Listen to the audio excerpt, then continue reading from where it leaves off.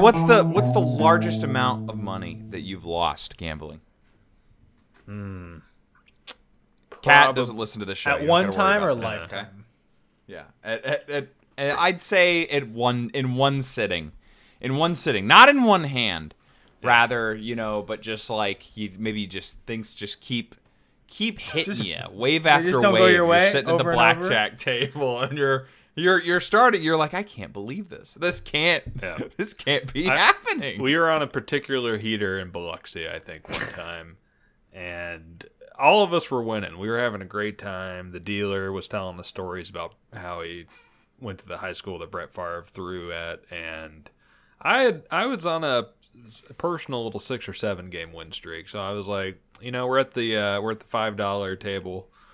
I've won having some drinks. I've won about 6 games here. That's $30 bucks. It's big money. Mm-hmm. I think I could put a 50 down right now and put down 50 chips, and I got a I did. I got I got a 19. I got a 19. And you're feeling good. I was feeling really good. I got a 19. You're like, I'm about to make a lot of money here. And I went ahead. I'm your internal monologue today. I said I'm feeling really good about this, but just to ensure, just to put a little insurance down on the karma gods, I gave the dealer a tip. I said, "Here you go. This is for the 10 you're about to deal yourself and bust." Did you kiss it? You go. You kiss the little chip, slid it over to him. And when you're in your head, you're like, next time I go to Chipotle, I'm gonna get guac. No, I'm gonna live it up. He didn't bust. He got a 20. And what's worse is Mark was next to us, and I believe he split on like sevens. Split on sevens. I remember this. Yeah, he split on sevens, and then he ended up hitting on both of his hands, and I was out like $50. So that was the most money I had lost. I'm not a high stakes gambler though. So that's pretty rough. But for even as much as you suffered in that moment, Gare, and I think you can look at the entire casino if you're out on the floor. Yeah. You're looking at all the flashing lights. You're going to see a lot of depressed faces. But then there's sort of this cavernous area that like it's further past the penny slots, right? Past the ghouls sitting in front of the the Family Guy slot machine.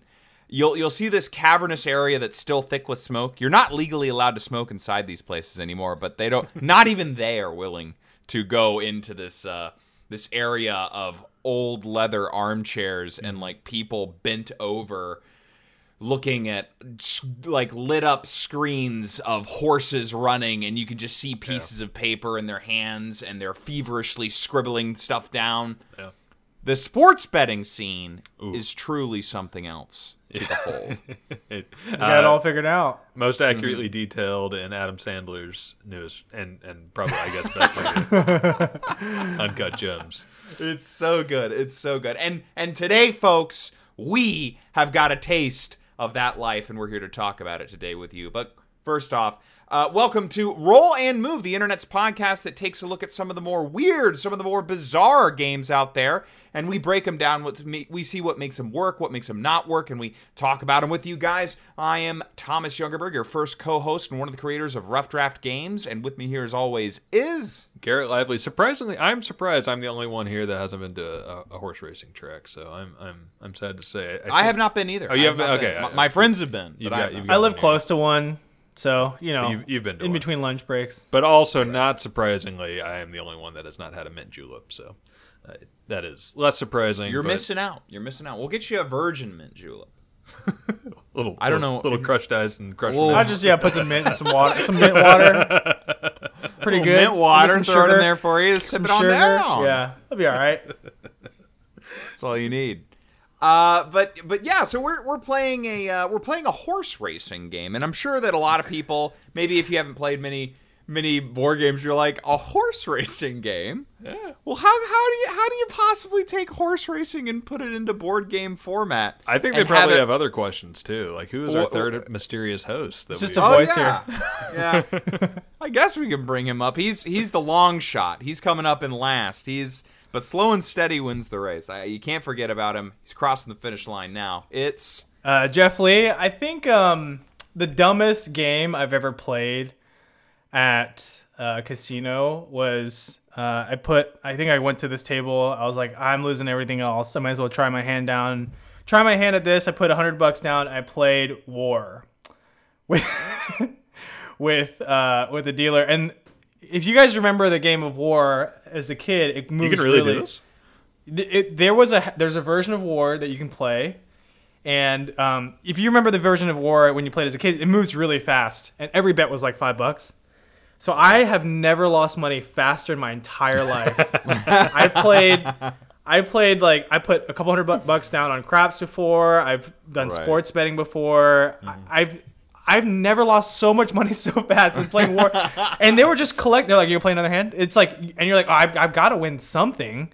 And you just keep playing. There's no way I can be playing a game this quickly. There are some games. Look, I think now that I've kind of lost enough money in the casinos to know, there are some games that you get a little bit of entertainment value out of by how long the game lasts. I think craps, you can spend money and it can last some time. Depending on your bankroll, you can do the same thing at blackjack. But I think sports betting is great. You get a lot of entertainment out of it. Even if you lose, you lose. But that was the worst because there was no entertainment in between losing. I was literally printing money, like just handing it over to the dealer. It did not feel good. Don't ever play handing War. out stimulus packages. Don't ever play War. Your local Harrah's. I had a similar experience. I think I was like waiting. The worst is when you're like waiting for somebody, right? I was waiting for my mom or dad or something like that, and I was standing in the middle of the casino, and they were in the middle of something. I can't remember what it was, but I was just like, yeah, there's a table over here. I'll play, a couple of hands of blackjack. Wouldn't it be wild? I win a couple of hands, and then, that'll be great. I played 3 hands of blackjack, and I was out like $60. No. And I was like, well, and I was just like, I didn't even get any entertainment out of that. It boggles my mind. It's over. I was just like, I mean, I had more money. I could bet more, but I was just like, I don't know. I just felt like I was slapped in the face. You see, I think my mentality now is that you take the money that you want to gamble with, and you say, if I were to spend money on a roller coaster, the wildest roller coaster, for however long, end with a crash. How much money would I want to spend on that roller coaster? And would I regret at the end? I think that's the way I consider it. If I go to Vegas and I bring a couple $100 for a weekend and I lose that money, okay, whatever. But if I'm going there and thinking, oh, after this roller coaster, I'm going to need to be on food stamps, then maybe I'm bringing a little bit too much money to ride this roller coaster. That's the way I look at gambling now. Nah, y'all know my philosophy, and I've said it before on the show. You go to craps and you play against the table. You play against everybody else. That way, you're guaranteed some entertainment value. Either they get to see you lose or you get to see them lose, and you're going against the table. And one side is cheering while the other side is booing. It's great. It's like a Florida Georgia game or a Texas OU game or any big sports rivalry. You're just in this little oval. Everybody's next to each other. The heel. And somebody's winning and somebody's losing. That's I think I was the heel at every single one of those sports games that we watched when we were in like high school and college. When we got together and we saw that Georgia Tech game, because I didn't go to either of those schools, so I had nothing to lose. You guys suck, and you guys suck. But so we're talking more on horse racing games and horse bets. That's what they call it, right? Horse bets. Horse betting, yeah. Horse racing. Horse bets, yeah. Horse racing. Horse gambling. And you're probably wondering, like we were, how do you possibly turn something like this into a board game? This sounds like one of those made up like subjects that we were making fun of for like Euro games the other week. Where we're like, oh, it's iceberg lettuce farming or something like that. You're gonna take horse racing. You're gonna turn it into a board game. And it might be tempting to just say, okay, well, maybe you're thinking, well, obviously they got to move around the track, so it might look like just your standard movement game where it's sort of like Candyland and you're just trying to race around the track or be the first to get to a certain spot. I was actually quite impressed with with all the different mechanics that are sort of lending itself to this game and diversifying the ways that you can win and all the moving parts this has in it. It's really intimidating at first. So Garrett, what is the name of this game? I think I've pushed that off long enough. Sure. So today we're playing High Roller Horse Racing, a high-stakes board game. And this is, as you said, a horse racing game that takes place on a nice horse track. And you're gonna basically it's a gambling game with a lot of gambling games takes the control out of your hand. They try to give this a more gamer, the modern day gamer feel, where they give a little bit of control to the players. So you are gambling, but also you do get to make some decisions that impact the outcome of the race. You're kind of hedging your bets between being the gambler and also being the jockey. So you get to take on, you get to wear two hats, as it were, you get to wear a derby hat and I guess a derby helmet and join in the fun on both sides. Mm-hmm. I think most people call that what is it? What is the illegal tampering? I guess, but no, not here. This is just a little high roller horse race. They're just making it more realistic for you. If you are going to put money on it, you definitely want to have a little bit of control in the end result. Oh yeah. I think what's really interesting is the topic. So like if you think about any other game, like casino or gambling game, you wouldn't make a game about it because it's like making a game about a game. Like you wouldn't make a game about craps because that's just craps, right? Right. But this is kind of weird because it also involves, in some ways, a sport where, like, we've played games on this show before around football, but like I think horse racing is kind of that in between where it's already half gambling game and half sport.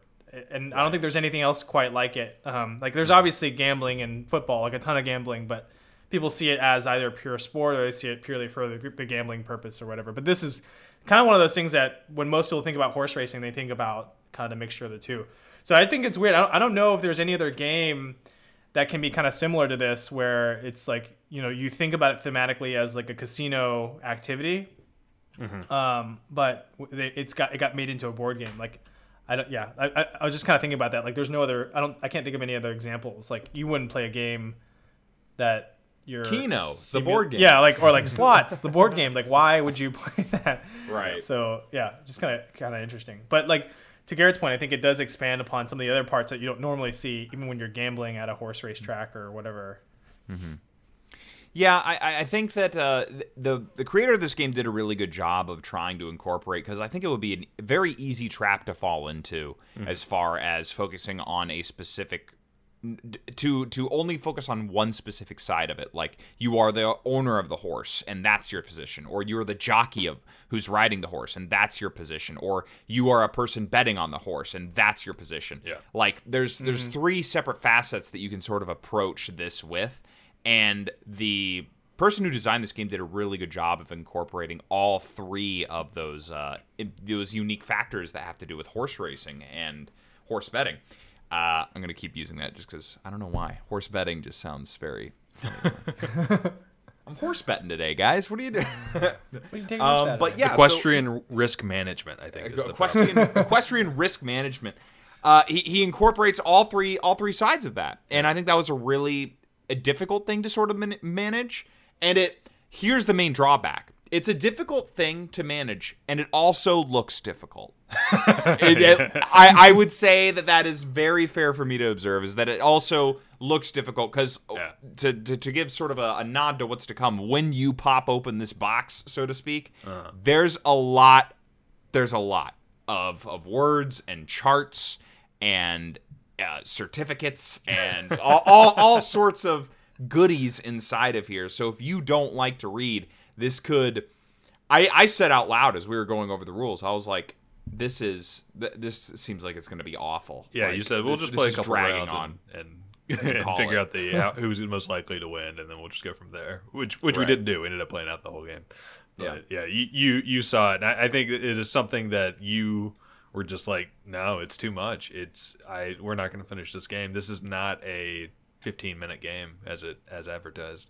Right. I think we should talk about the designer of the game. I don't know if we've touched on that on this episode yet, right? Yeah, go ahead. But so far, this person, his name is Scott Humans. He designed this game and it kickstarted it this year. And looking at this profile, he's actually from Reno, Nevada. So I don't think that's very surprising to anybody now that we played this horse racing game, but. Right. But yeah, I think he's come up with two games on Kickstarter. Unfortunately, High Roller Horse Racing didn't fund on Kickstarter. Obviously, it's not super easy to fund on Kickstarter. We've been there. How much did it get, Jeff? Was it 4,000? It was 4,000, about 4,500, and he had a 12,000 goal. And he ran that campaign this year right at the start of COVID. So I don't know if that had anything to do with it, but I think it's just interesting. We usually talk about, where the game publishers and designers are from. And I wonder if this person lives in Reno, sees sports betting a lot, thinks a lot of his friends are into it, and thinks, oh, maybe the rest of the world might be interested in this topic. I'll make a game out of it, and then realize that the broader internet maybe doesn't care about horse racing.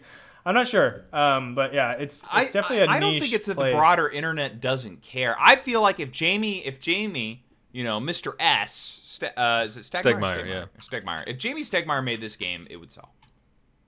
Probably, it would sell. The guy made a game about wineries, right? Yeah. Like there is no vineyards.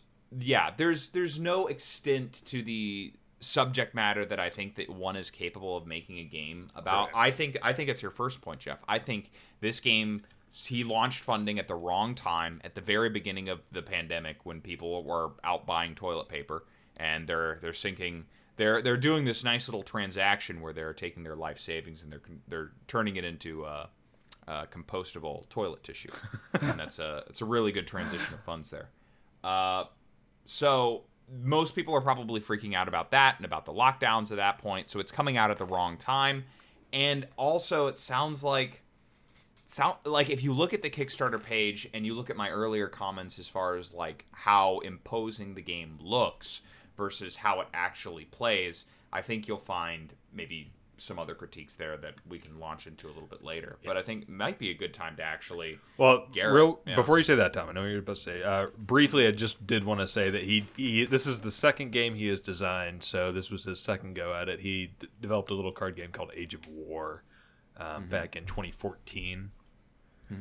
So he had some experience designing games, but he wanted to kind of break into something that I self-admittedly was more viable and more attractive to gamers, but also able to get in the family and get those Yeah, like I agree with you, Tom, that the argument is that Jamie could make a game, but Jamie is Jamie, and he obviously has a history of successfully producing games that are fun to play. Whereas, like, if you're coming into the scene, just like we were with our first game, you know, it would have been really tough for us to come up with a game about making coffee or something, you know, like something really strange and abstract. So I think that it's not the only thing, obviously, that's hindering this game from broader market success, but I think it definitely doesn't help get people in the door. You know, I think the problem is, I think, let me flip it the other way. When people looked at All Rise, the hope was that they saw a game on the surface that seemed fun,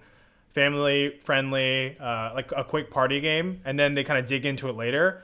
But to Garrett's point, like, you look at it and the first things that you see are this board, like a bunch of horse pieces and some fake money and like these crazy tables, and nothing screams fun like looking up tables and charts, right? So worse than like a second edition D&D character creation. Yeah, and then like I guess to the point about Age of War, which is his first game, he says here which is really strange. This guy's pretty self-aware, I guess, but says in the about section in his Kickstarter. On the Kickstarter.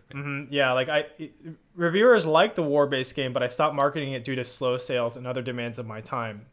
So he didn't. It seems like it kind of tapered off of the marketing part of his first game, and it seemed like he did it again. So, you know, I hate to say that he didn't really learn his lesson, but that's just kind of where we're at with, I think, High Roller horse racing game.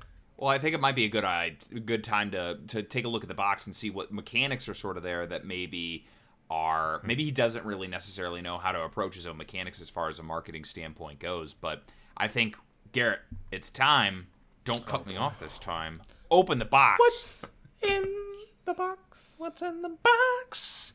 Open up High Roller Horse Racing. You're going to find yourself a nice track, a horse racing track, as it were. It is four lanes wide.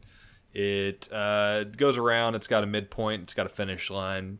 I know all about horse racing, as you can tell, but it is pretty simple. Looks like a horse racing track to me. You've got various horse deeds of the 8 different horses that are featured in the game. Among them, some crowd favorites like Secretariat, American Pharaoh, and who's the Man of War.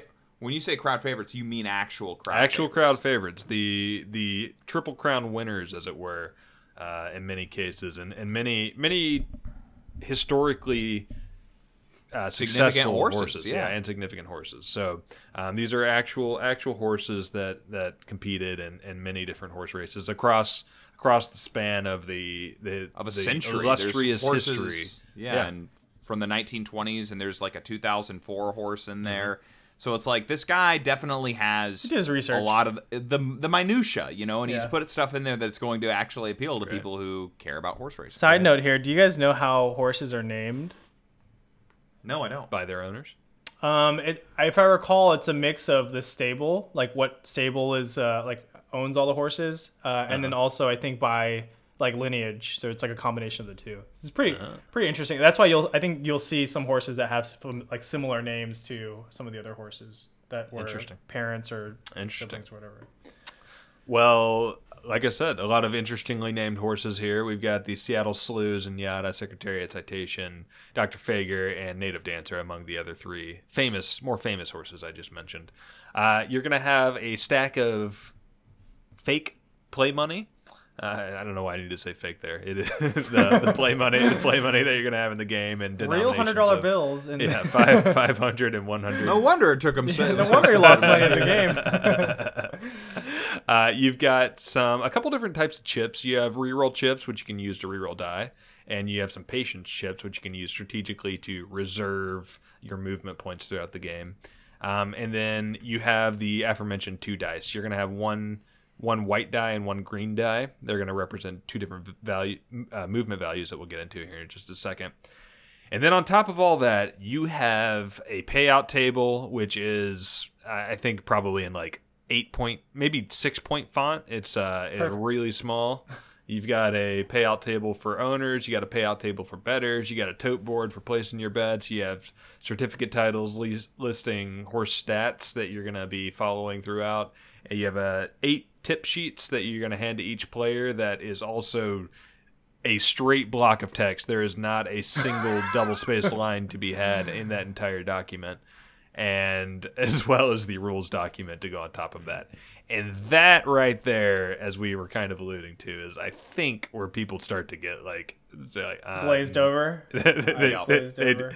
It's when they reach into the craps table and they take their bet out after they see the initial dice roll. They're like, I don't really know what's going on. I don't. Right. I think I'm gonna have to pull out of this. I want to say, when it comes to designing a board game, even you just look at the team here at RDG, and we have some very different personas in how we approach making games. And I think some people are ideas people, some people get their nose in the details, some people are marketing people.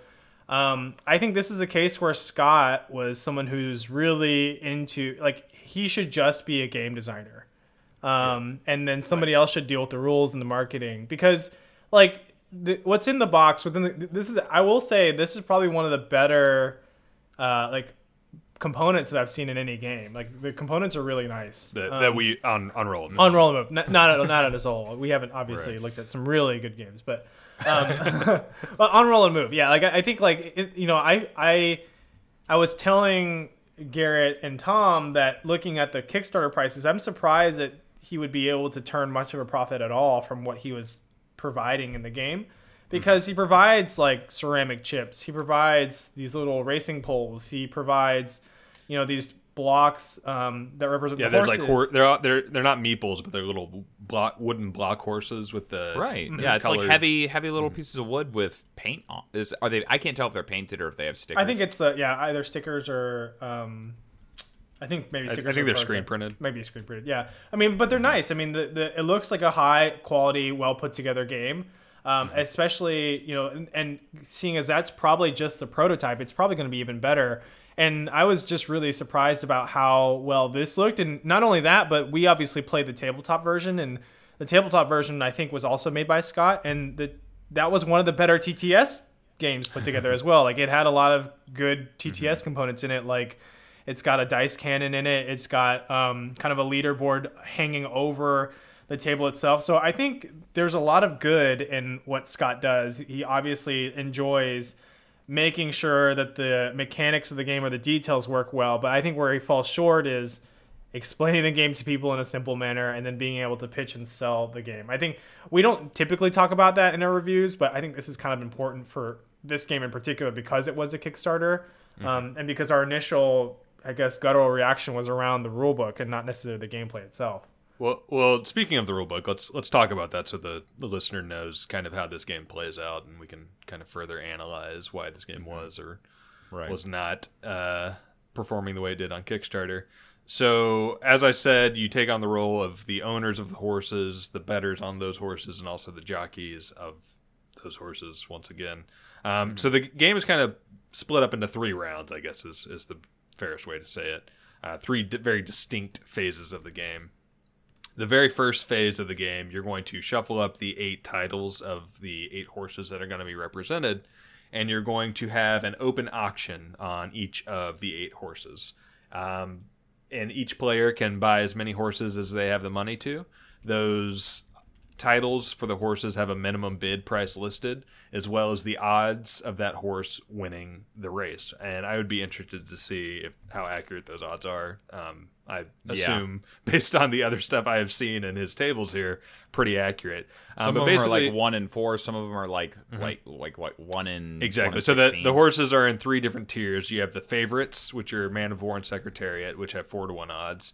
You have the stalwarts, which have 6-1 odds, and then you have the long shots, which are 8-1 odds. And the way the owners get paid out if your horse wins, places, or shows, depending on the breed or the tier of horse that wins. And we'll kind of talk about that a little bit later. After all the horses have been bought, you go into the betting phase, and where each player takes turn betting on any horse they like, whether they own them or not. So this is where it kind of gets interesting. You can bet on your own horses, kind of double down. You can bet on the favorites if you feel like they have a distinct advantage, or you can take the long shots. It has an interesting mechanic where only 2 people can bet on a single horse. And the way the turn order kind of lays out is you go based on how their pole position on the track. And so if I have 2 horses in consecutive positions, I get to place 2 bets in a row, and I can kind of lock somebody out, either of the favorites or of a stalwart or something like that. So some interesting dynamics with the betting, and I think that would be really interesting in a higher player count game. And then after you place all your bets, we have the actual horse race. And if you're the owner of the horse, you also act as the jockey of the horse, and it's super simple rules. You can either roll a white die or a green die and get +1 to whatever your movement value is. The catch with the green die is if you ever roll a 1 on the green die, your horse is immediately disqualified, and you, the owner of the horse, pay $400 for breaking the rules. Yeah. Shamefully displaying this cheater in such a prestigious race. Yeah.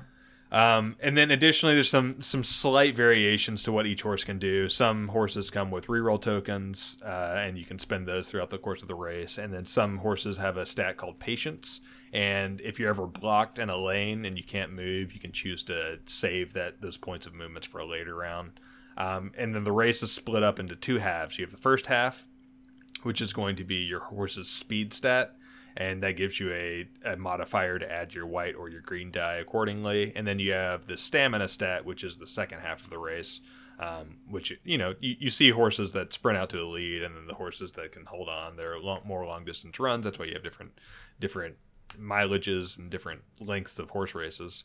And so once you get past the midway point of the race, you switch over to the stamina stat. So it's very, very interesting. A lot of stats to kind of throw around there. And you have these huge, like I said, huge stat tables, which are actually, once you know what you're looking at, super simple to read and super, super simple to play. Right. But it's the original just eyeball test of like, oh my God, there are so many numbers that I'm looking at here. There's so many numbers, and there's not a lot of space between them. Yep. I want to run away. Exactly. And then the only thing left to say is the winner is whoever has the most money at the end of the game, based on the bets that you made, the owner payout that you get if you had the winning horse, and how much money you left in the bank at the beginning of the game. Yeah, so you're playing multiple roles, and I think like one thing that I think thematically is correct but really hurt the game is I think the rule book was based on the actual racing programs that you get when you go to the racetracks. And, really? And they are usually pretty packed in. They'll tell you like all this, like what races have which horses, because there'll be multiple races throughout the day. Sure. They'll give you some explanation on the horses, their previous history, sometimes their lineage. Like there's a bunch of BS in there that people don't really care about. But it is usually like this kind of black and white newsletter looking page that isn't super interesting. And I want to say that sometimes you do see these tables in there for payouts. Just so that you kind of get an idea of the payouts are actually rolling, so or they're moving targets. So we see 4-1, 6-1 odds or whatever here on the screen, but those actually change depending on who bets what. Like the line moves just like it does with Vegas. How many people bet, and also how many the owner payouts are based on how much the collective group That's right. paid for horses. Mm-hmm. Yeah, that's right. I have a question. I was thinking about that, Garrett. So at the beginning of the game, you have to buy your horses, then you bet on your horses, then you race the horses, right? You start the game with 5,000. Right. If you had a player who said, actually, I'm not going to purchase any horses, I'm going to only bet on horses. Sure. Do you think that's a viable strategy? Or you had a person who just refused to bet and hung on to their 50,000 towards the very end? I don't think it works because you have to. I think you can only place bets because I was only allowed to place 2 bets because I had 2 horses. You can place as many bets as horses you have in the race. So that's an interesting mechanic. Though, if you say only buy the cheapest horses, certainly you're basically buying. You could buy into the better phase more. Yeah, exactly. And that actually doesn't seem to be that bad of a strategy. But the problem is, pole placement is random. So it's not like, if you, for example, I'll give everyone at home. So one of the horses I had was called Native Dancer, and it had 8-1 odds, which was like the worst odds that you can get. But they were like somewhere in the middle of the pack when it came to being placed at the starting line because they were randomly drawn. So it's not like I could try to buy the cheaper horses so I can put more money towards betting more. But as Garrett said, you're basically buying a position to bet. So it is weird. Like I think it's interesting because a lot of the things do intertwine with one another, a lot of the game mechanics. And I thought earlier on that, by spending less money up front, by buying horses, I was able to make more bets or make larger bets, but I wasn't able to do that. The bets are standardized. So one small clarification. I was just checking the rules on this. Once you go horse number 8 up to horse number 1, you place those bets. You go back to horse number 8 if you want to continue betting. Okay. So you could potentially fill in the entire better chart. We were out of money except for you, Jeff, I think. Yeah, I still had money. Right. Yeah, so you could have placed some more bets potentially. Yeah. Okay, got it. In that scenario. Yeah. So yes, you could buy just one horse, Tom, and rely on a heavier betting strategy. Yeah, the bad thing about buying one horse is that you don't get as many betting positions too. It's cool that there's so many checks and balances for a lot of the different like potential strategies that are like out there. Yeah. It's really and speaking of like that sort of cost benefit analysis of like you're really taking your risk if you only buy one horse, you really got to get lucky.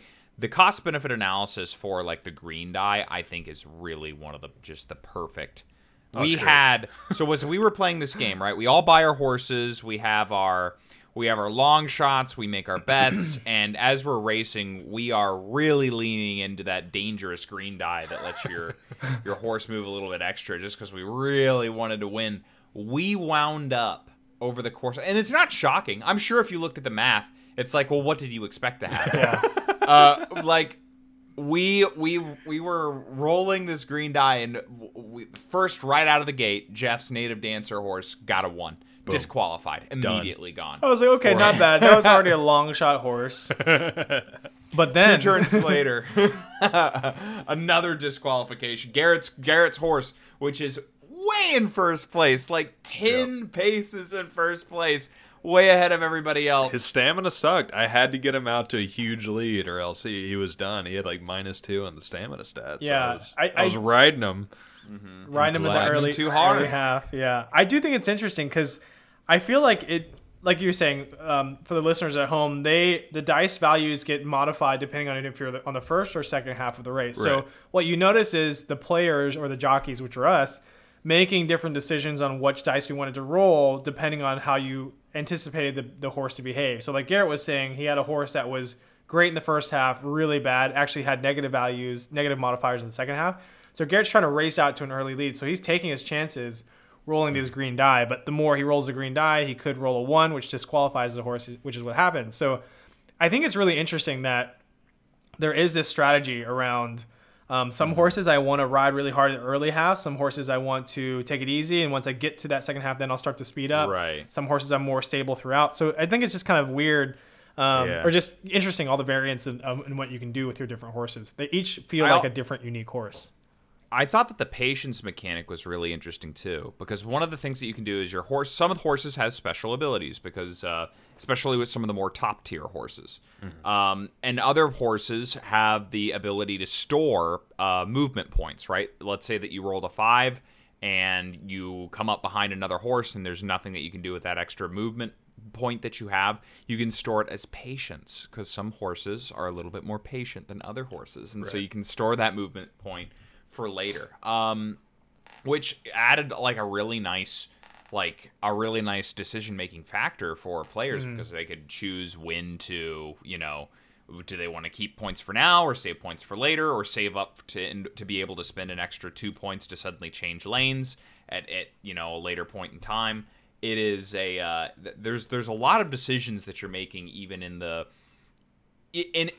place where it would have been so tempting to just let the dice roll a move, right? To just roll a move.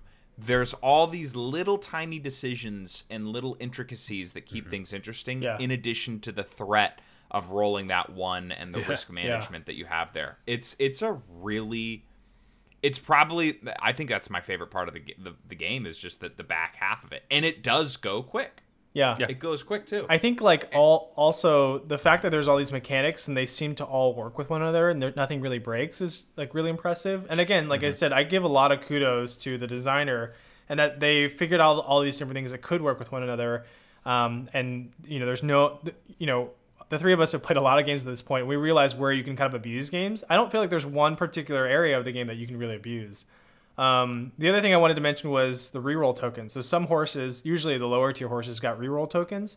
You can reroll, if you didn't roll a green one die, you can reroll it at a certain point. So you had horses that were cheaper that you could, take your chance and roll again for other things. And I feel like it gave it a lot of balance, because the higher tier horses are way more expensive. They get really good modifiers, so on average you're probably doing better, but you might get lucky with the lower tier horse and roll really well, and keep rolling. I think that happened a few times. Like, I think, Garrett, you had it rolled a 1 white die, and then you re-rolled it and it got a 6, and so obviously it changes the outcome of that race pretty handily.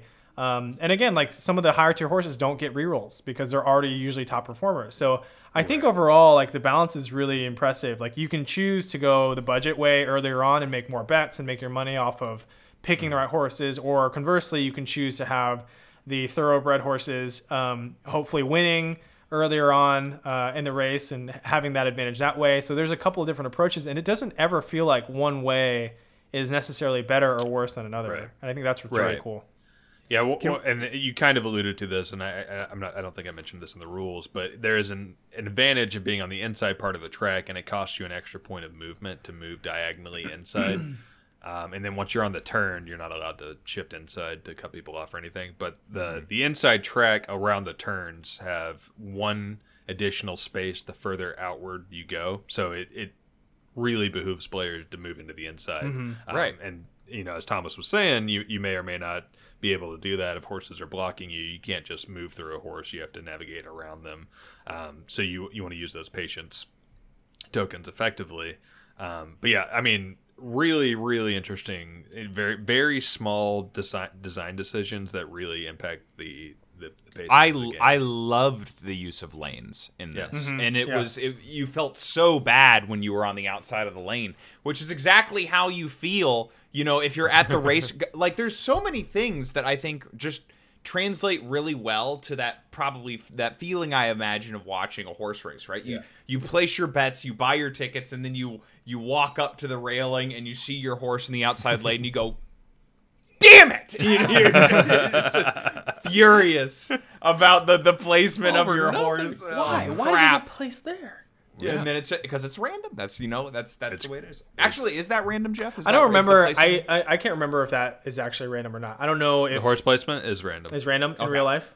Yeah. Oh, sorry. In real life. In real life. I want to say in real life it might have to do with the odds order, but I'm not sure. I'd have to look that back up. I do remember that there have been times where I recall people being upset with their horse placement. I mean, it's very minuscule at the very beginning, obviously. Right. But yeah, horses do try to get on the inside track. I have seen horses that are way behind that end up, rallying and coming back in the last, whatever they call it, furlough, or whatever the actual stretch is. But yeah, I mean, what's cool is that, again, the horses tend to be different depending on their personality or how they race, and that definitely shows in the game of how you try to run your horse. So I think that was really cool. Another thing that I really loved about this, and this will sort of be the last compliment that I give before we go on to reviews, I guess, or whatever you want to say, or if anyone has any other input. I loved how, because of the implementation of the betting mechanic and the fact that you own so many horses, there are so many ways to say interested in this game, right? Even if all of your horses got disqualified because you were getting risky and rolling those green ones and you got your hand slapped for it, you can still have money riding on other people's horses. Yeah. I was ecstatic when Garrett's horse jumped out to that massive lead because I had $400 riding on him. So there's so many ways that you can diversify your investment in the game. And you can have a horse still in this race, for quite literally, because you can be excited when your horse is doing well, even though if it doesn't belong to you. But then you can also feel the pain when that person rolls a 1, and then you're angry at the other owner. Why'd you roll a green? Why'd you do a green? What are you doing? So good. Why'd you ride the horse so hard? Yeah, actually, something happened where I owned the Man of War, which had the best odds. I was also in the first position, but Garrett's horse raced off, had me beat by 10 paces and got disqualified. And then in my mind, I was right behind him. At some point, I caught up, and in my mind, I was like, I'll probably win, but what are the odds that I also roll a 1? 1 in 6, baby. And then I rolled it, and he got disqualified. I'm like, well, yeah, but he just rolled 1. Yeah. So the fallacy's there, but I mean, it does. I did feel really competitive. I was like, I want to also streak out ahead of everybody else to ensure a victory. I mean, I have the better horse here. I should win. What's a little bit of cheating on one roll? And I just kept pushing the envelope, and obviously I got bit. But it was a lot of fun. I do think that player engagement is super important when it comes to something like this, and where you kind of own multiple pieces of the game, and I think it's just really well done in that aspect. Before we jump into reviews, I do want to quickly take a moment. We don't often have follow-up time with our creators, our designers. Scott, unfortunately, like we said, did not fund his dream of high roller horse racing, but he is selling this game. He has converted his garage to a little makeshift manufacturing plant. I don't know if it's a plant, but manufacturing garage for his game.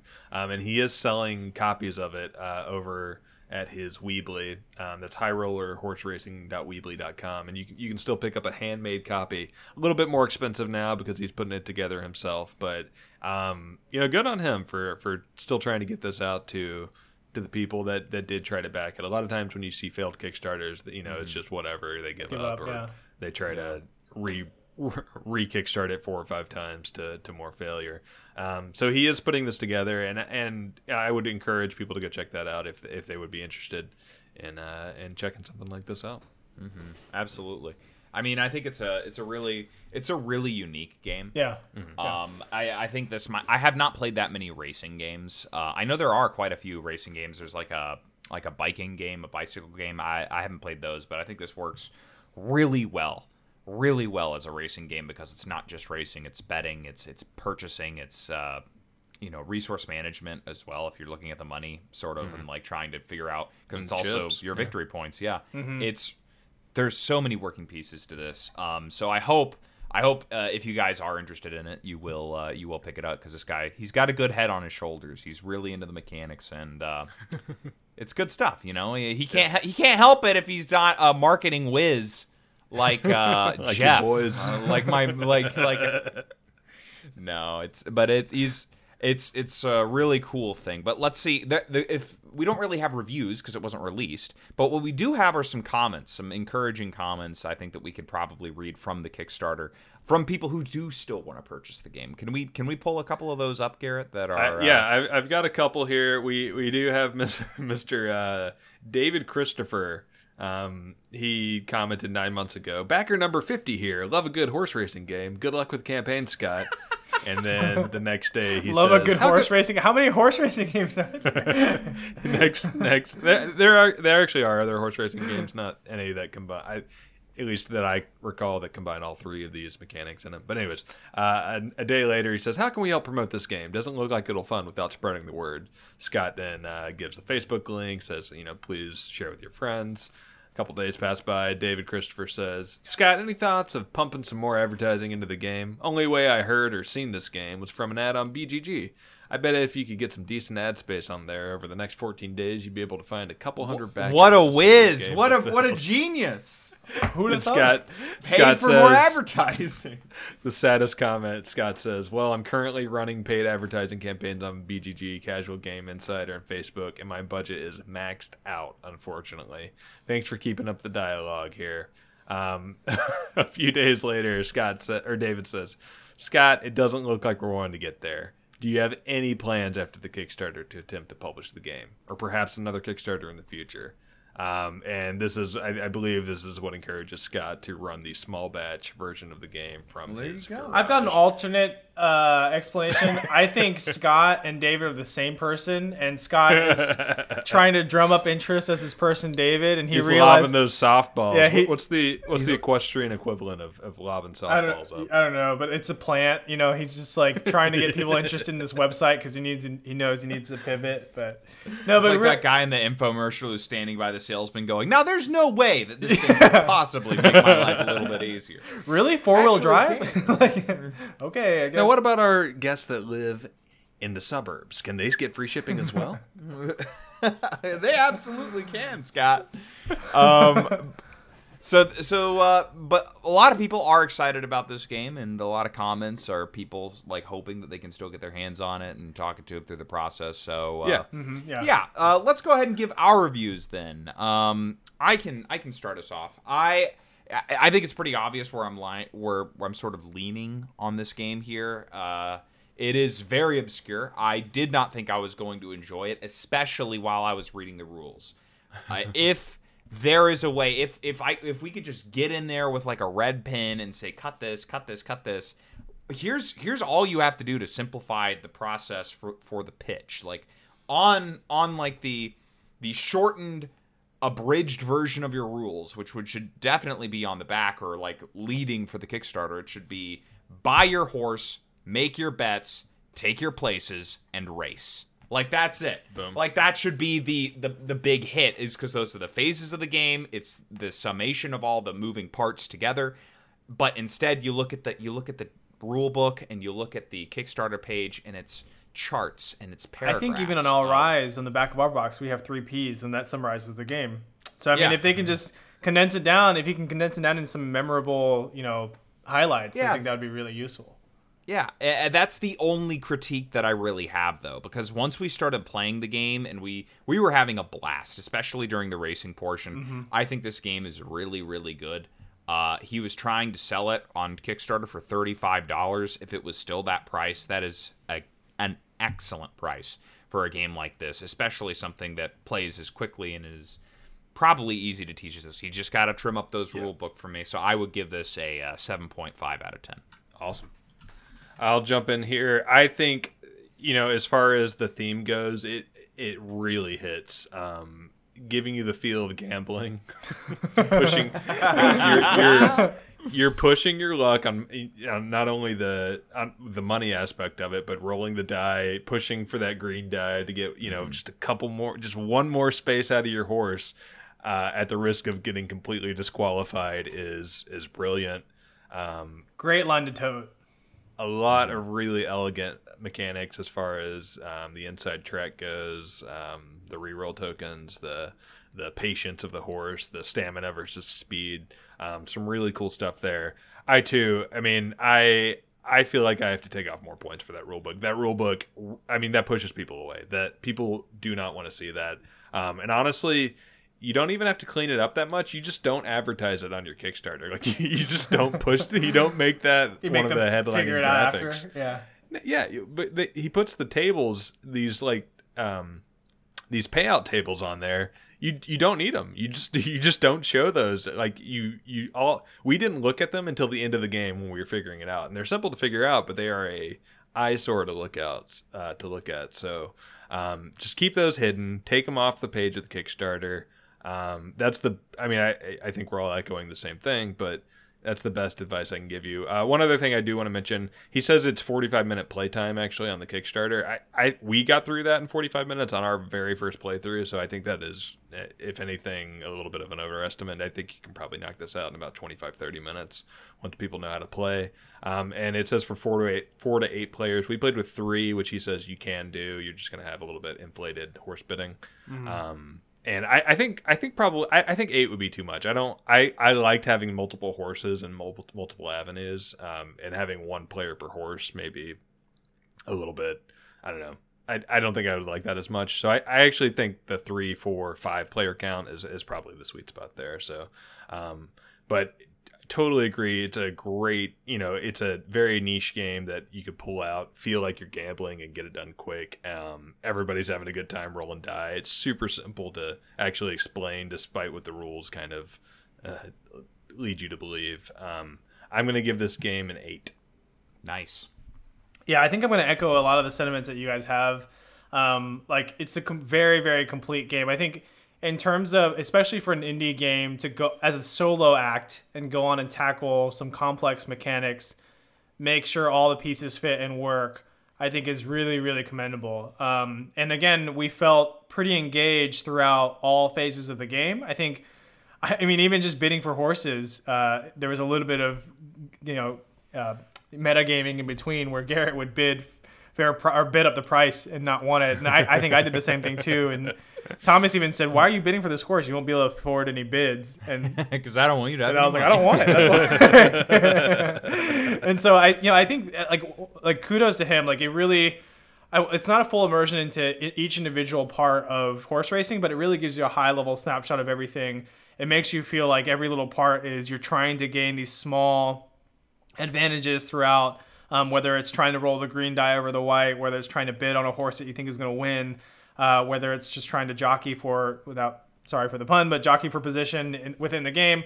And so all of that feels, well within theme and makes you feel like you're not sure if you're going to hit it big or you're going to lose out completely if that one rolls out. And I think no matter how many times it came up, every time that green die rolled a 1, all of us felt the same wave of, I guess, distraught that horse is out usually. So, kudos to him. Great job on that. I have to agree with Garrett in terms of the rule book. There was a lot of confusion into how the game is played. I think I'm not sure how I want to rate that, though. We don't usually, at least I don't usually rate the game depending on the rule book. I rate it how it plays. Not me. Yeah, Garrett's a rule book guy. I will say the components are gorgeous. They're beautiful. I guess maybe you can say rule books are included in there, so I'd have to dock some points for that. But yeah, I really enjoyed the game. I'm going to give it a little bit lower than these guys. I'm going to give it a 7. Awesome. It's funny you say that, Jeff, before I give the RDG Boys average. The only comment on their Board Game Geek page is about the blandness of the track design. So just, I don't know why that's... It should have hoof prints in it, Garrett. There should be little tiny horse. I don't know how much more realistic you can make a dirt track look. Yeah, it looks like a horse racing track. I'm not sure how else. It doesn't look like my horse racing track, though. I don't know what they want. You don't see the people in the crowd drinking mint juleps. Not realistic at all. That brings the Rough Draft Boys average to a 7.5. We don't have a Board Game Geek average to go off of today, unfortunately. So we are the authority, really. We will be setting the bar. That's right. We are the front runner, or whatever the lead horse is called. I think front runners, right? Yeah, the front runner. Yeah, there we go. Sure. But yeah, really solid game. Definitely pick it up. And if the person who designed this game here's what I would love to do. If we ever had a chance to, like, if our label for some reason, if the people who listen to this, if the Rough Draft Games became the new. Garrett's gonna love this. I'm just gonna say it just to make him. If Rough Draft Games became the new Cards Against Humanity, oh my god, we would I would reach out to this guy and I'd be like, hey, I want to help publish your game because I think it's good. Yeah. I think it's a solid game, and it would be. There's nothing more that Tom loves seeing than somebody losing big when they put out a lot of money down. There's nothing I love more than that. But I don't understand why us helping him would be him losing big. No, just the game again. Yeah. It'll be really funny, even funnier if that happens. We're gonna buy it for $5 million, and then we're gonna bet big on this game. Did not turn out so. Oh no. Update, guys. Well, we lost all. Yeah. There's one thing that you can do that is a guaranteed not loss. You're not going to lose. In fact, I would go as far as say this would make you a winner. No. But no, not that far. But you certainly would not be a loser if you decided to go and rate this podcast 5 stars on iTunes. We are so grateful for the individuals who have already done that. It really helps us out. It helps people find the show, find the content, and then hopefully we'll be able to bring them. They'll have a little taste, and then they'll come for the main course. You know what I mean? They'll come in and they'll join the All Rise community that we have here, and all the other fun stuff that we're cooking at Rough Draft Games. But we appreciate those of you who have gone and rated the show 5 stars. And if you haven't, please do so. But in the meantime, if you would like to reach out to us and tell us your favorite race track drink, you can do so by hitting us up at Rough Draft Games on Twitter. If you want to tell us where to place all our bets, or if you have any good game recommendations for us to play for the podcast, we're specifically looking for print and plays, anything on TTS, anything that's easy to play over webcam. I would love to hear those. Shoot us an email, roughdraftgames@gmail.com, and we will get that game on the air. No holds barred. And lastly, if you want to check out some of the other stuff that we're working on, you can come on down to roughdraftgames.com. All of our different projects, all the different things that we have done, including other episodes of Roll and Move. And also, if you wanted to put a $19 test bet on our game, All Rise, you can check us out on BackerKit. I think that should be live. That's a $25 test bet. Oh, a $25 test bet. Well, listen, the house number moved, right? The odds have moved. And so now, listen, the earlier you guys get in, the better the odds they are for you. And pretty soon it's gonna be 30, so you guys better come on down, put that money where your mouth is, and I guarantee you'll win big. I mean, like you said, Jeff, you're printing money. Inflation is bound to happen sooner or later. So exactly. Get in now while you can still afford All Rise.